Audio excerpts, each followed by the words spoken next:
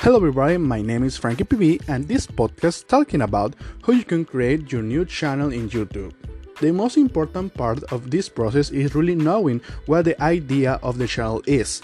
But you do original because if you more original it is, more followers you will get.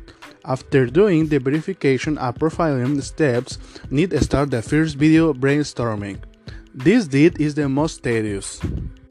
When making a video, the worst mistake is not having a script because improvising is a bad idea, since the video will not make sense or it will have many parts that do not have much logic for the subscribers.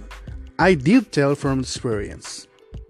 The second thing is to know the type of subscriber group you are targeting. Third, a video should not last more than 5 minutes because otherwise it will bore a lot. I think never have a videos to more to 5 minutes because it's very tiring. Edit it very well. Another important point is not to expect that the first video has many likes, because if you expect that you are going astray. You must be patient and constant with what you do in these videos to gain the fame.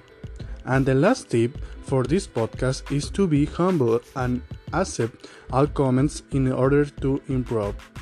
I hope you find my advice to create your new channel. See you the next time with more advice.